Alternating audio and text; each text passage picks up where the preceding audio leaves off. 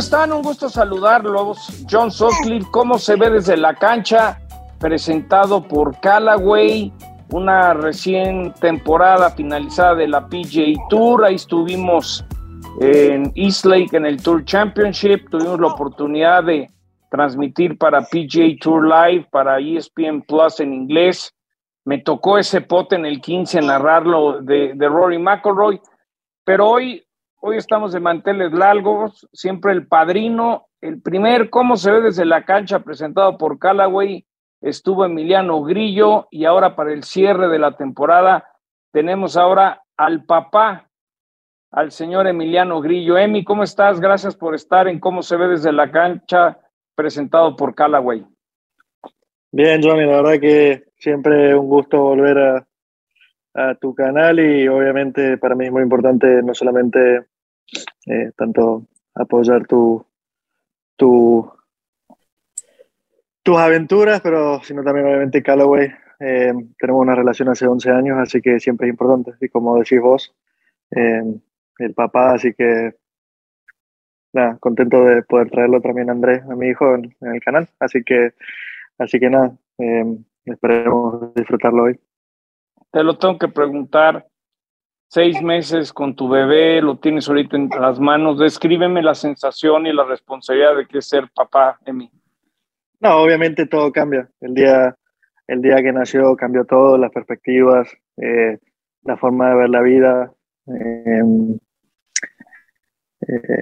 La verdad que todo. Creo que desde el momento ese uno cree estar preparado, pero desde el momento cero las cosas cambian, y todo se vuelve alrededor de esta pequeña cosita que no sabe ni decir ni tengo sueño, ni tengo hambre, ni cosas así. Así que uno está prácticamente pendiente todo el día, y nada, y eso es en lo personal. Y obviamente en lo golfístico, creo que uno cuando está jugando, por lo menos yo personalmente, cuando estoy jugando, lo único que quiero hacer es terminar de jugar y poder pasar tiempo con él y ver qué está haciendo y cosas así.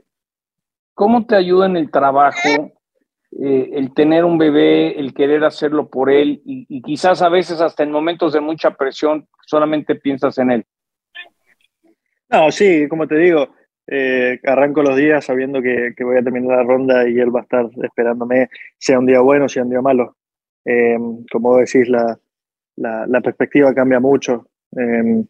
Creo que me ayuda. En principio me jugó muy en contra, veía las cosas por ahí de la manera errónea, y hoy ya creo que aprendí a verlos de la mejor manera que me sirve para mí, de una manera buena, donde sé que él me va a estar esperando cuando termine la ronda, y que va a tener una sonrisa, sea un día bueno, sea un día malo. Así que para mí, obviamente, cualquier día con él es un día bueno. Llévanos a la semana del 3M, justo en esa parte que empieza la recta final de la temporada, lo que estaba de por medio, salvar la tarjeta, el meterte a los playoffs. ¿Cómo fuiste encarando, empezando con esa semana en el 3M? Obviamente, como te digo, desde que nació André la perspectiva es distinta. Eh, para mí, como te digo, para mí pasar tiempo con él y estar, y apoyar a mi familia en lo que pueda es para mí prioridad. Si se salvaba la tarjeta o no era secundario. Ves por ahí algo, por ahí un poco exagerado, y suena un poco extremo, pero el golf pasó a un segundo, un tercer plano, y lo sigo sintiendo no sé, hoy desde el puesto 50 en ranking, así como lo sentí cuando estaba a 150 a mediados de julio. Eh, Obviamente es súper importante tener un trabajo y tener la posibilidad de hacer lo que más me divierte en esta vida, pero como te digo, el golf estaba en un segundo plano, y quizás con el nacimiento de él pasó a un tercero, pero obviamente sé que es uno de los pilares principales de mi vida, así que obviamente uno trata de dar lo mejor, pero la forma de encarar fue esa. Pase lo que pase, todo iba a estar bien y iba a dar lo mejor de mí todos los días, pero como te digo, sabía que iba a volver a casa, y me esperaba este bodoquito. ¿Cuáles son esas buenas sensaciones después del 3M, también John Deere, segundo lugar?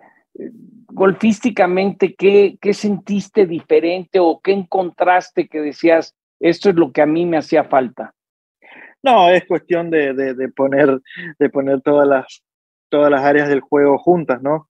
No te olvides que el golf tiene tantas áreas como, no tanto técnico, sino además la suerte, el poder jugar bien desde el tee, el fairway, alrededor del green, meter los pads, tener el lado bueno del draw, tener buen clima, que todo sea favorable, que por ahí los piques, tus compañeros de grupo. Hay muchas cosas que se tienen que dar favorables esa semana para tener una buena semana. Y por suerte se dieron 2 semanas seguidas así y pude lograr 2 segundos puestos en John Deere y en el Triumph. Yo comentaba en la transmisión que en algún momento me lo mencionó Ansel, me lo has mencionado tú, de llegar al Tour Championship significa muchas cosas porque estás en los 30 en la final, pero eso te califica al Masters, a muchas otras cosas. Hoy que estás 96 en el ranking mundial, ¿qué tan importante es seguir esa racha en lo que queda de este año para ver si cierras en un top 50 y te abra lo que tú tanto quieres, los No, majors? para mí lo es todo jugar en el Masters. Para mí darme la oportunidad de ganar el Masters es todo lo que busco prácticamente todo el año. Y obviamente ese objetivo se acerca a medida que voy escalando en el ranking mundial. Así que obviamente darme por ahí la chance, darme por ahí la oportunidad de poder clasificar al Masters es definitivamente uno de los objetivos al principio de año. Y no te digo que no miro los otros majors, pero el Masters es el torneo que soñé de chico ganar y es lo que siempre apunto a. Así que siempre los objetivos son clasificar al Tour Championship y ganar en el año. Y graciosamente los beneficios de esos objetivos es meterse en el Masters. Si uno no juega el torneo no tiene chance de ganarlo. ¿Qué recuerdas de niño del Masters? ¿Qué es lo que te hizo clic? ¿Tienes algún pot, algo que viste, algo que dices, ese día me enganché con ese torneo o no? Mira, entre vos, Paco y Silvia creo que alimentaron el sueño y las ganas de Emiliano desde chico, eso es seguro. Y no solo a mí, como a muchas otras personas. Creo que el recuerdo de chico del Masters, creo que todos los años te da algo para la historia. Así, así como, no sé, un ejemplo del chip in de Scottie Scheffler de este año en el 3, cosas así que te marcan, hoy en día marcan a chicos que dentro de 20 años van a tener la posibilidad de jugar el Masters, así como hace 20 años atrás. A mí me marcaban cosas como el playoff de Tiger con DiMarco, Mike Weir ganando un playoff. Son cosas que por ahí te van marcando. Todos los años siempre hay algo nuevo, siempre hay algo que te marca de por vida, ¿no? Sí, estamos hablando con Emiliano Grillo, cómo se ve desde la cancha, presentado por Callaway.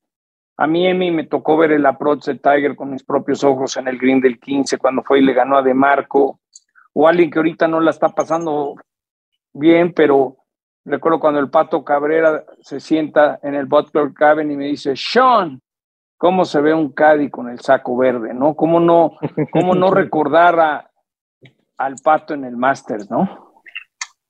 Sí, obviamente, como te digo, todos los ganadores, todos los años, siempre te deja algo especial. Obviamente a mí personalmente, te diría de las dos cosas que más me han marcado, no solamente en el Masters, sino en el golf en sí, fueron Tiger cuando, como te digo, en el 2005, 2006, no recuerdo bien el año cuando gana, y después, bueno, el Pato en el 2009, que creo que pocos argentinos y pocos latinos se van a olvidar alguna vez en la vida.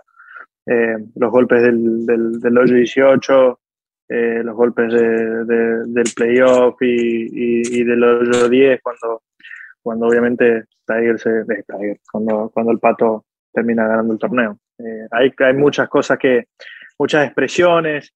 Y no solamente eso, sino también tener el año que fue en el 2013 cuando de vuelta casi gana, que termina ganando Adam Scott. Son cosas que Sí, te van sí, marcando. sí. Hoy en día llevas 11 años con Callaway. ¿Qué estás usando, Emi? ¿Qué cambios has hecho? ¿Cuál Chrome estás usando? ¿Qué le recomiendas a la gente que está escuchando el podcast sobre los palos Callaway, lo que a ti te funciona? Y te imaginarás que empresas como Callaway invierten tanto dinero año a año para mejorar sus productos con tecnologías nuevas, con tecnologías futuras, cosas que por ahí mucha gente no ha visto. Obviamente, siempre que pueda ir a lo de este año 2022, el Rock 2022, todo el producto es mejor que el del año pasado. Año a año Callaway se supera, mejora el producto. Hoy en día tengo la Chrome Soft, que la llaman la Chrome Soft 2022. Los wedges soy un poquito más, me quedo siempre con lo que me gusta el ojo. Por ahí tengo modelos más anteriores que no los suelo cambiar mucho. No suelo cambiar mucho las cosas, pero obviamente cuando los números te marcan que la bola va más lejos con el drive, que va más consistente con los hierros, obviamente uno trata de siempre buscar eso y año a año Callaway siempre se mejora con eso. No sé si viste la victoria de Rory, pero como compañero de trabajo, lo que significa, dado el año tan complicado que ha tenido el Tour, que Rory valida ganando el Tour Championship, Emi. No, obviamente Rory es el mejor jugador de la última década, década y media casi. Rory ha marcado un antes y un después en el tema FedEx Cup. Ganar 3 FedEx Cups en los últimos 7 años. Recuerdo que mi primer Tour Championship, bueno, mi único Tour Championship que jugué lo ganó Rory McIlroy. Y obviamente al ver eso era como que, wow, lo quiero hacer. Y después de eso lo hizo 2 veces más. Como te digo, marca un antes y un después que todos quisieran copiar. Hay nuevas iniciativas. Hay una que desde el otro día te quería preguntar, ahora que a un novato le van a garantizar por adelantado $500,000. Llévanos a tu año novato de la PGA Tour y cómo le hiciste, cuánto te costó, cómo tuviste que batallar o no para batallar para tener el presupuesto del primer año. Me tomó una semana. Yo mi primera semana del Tour gané, así que te imaginarás que económicamente estaba hablando de otras cosas. La situación era distinta porque tenía garantizado los majors del año que viene. Creo que estaba 30 o 40 del mundo en esa situación. Tenía garantizado el Masters. Era otra situación. Por suerte me tomó una semana después de haber empezado como miembro del Tour, así que por mi experiencia es otra cosa. Pero obviamente si a mí me hubiesen dicho el lunes del torneo que arrancaba con esa... Con ese antes de esa semana, ¿no? Antes de esa semana me hubiesen dicho, che, vas a empezar con $500,000 en el bolsillo. Creo que es una garantía muy grande. Es algo donde decís, voy a dar lo mejor porque haga lo que haga, tengo esa garantía. Es algo que suma un montón, es un plus para todos los rookies que vienen del Korn Ferry y es algo que va a ayudar mucho al Tour. Tu punto de vista de jugar 20 torneos, que los 10 del ranking mundial jueguen más, ¿cómo? Porque el otro día decía John Ram, a ver, también no podemos jugar todos los torneos. ¿Cómo crees que se desarrolle esta propuesta que no ha estado 100% aterrizada, que vamos a ver en más torneos al top 10? No, la propuesta está muy bien. La propuesta es buena. Es difícil, sí, pero si no juegan esos 20 torneos no van a ser compensados. Obviamente esto recién arranca, es una idea que no está concreta del 100%, así que una vez que salgan las regulaciones de esto, el tiempo dirá. Pero cabe destacar, y es algo que mucha gente por ahí se olvida, que dice, ¿cómo? Obviamente tienen la ventaja de jugar esos 20 torneos. Sí, No nos olvidemos que ellos se han ganado esta participación en estos 20 torneos. No son simplemente elegidos al azar, son cuidadosamente elegidos, son personas que suman al evento y que suman más que los otros. Y la belleza de este tour es que uno puede meterse dentro de esos 20 con un buen juego.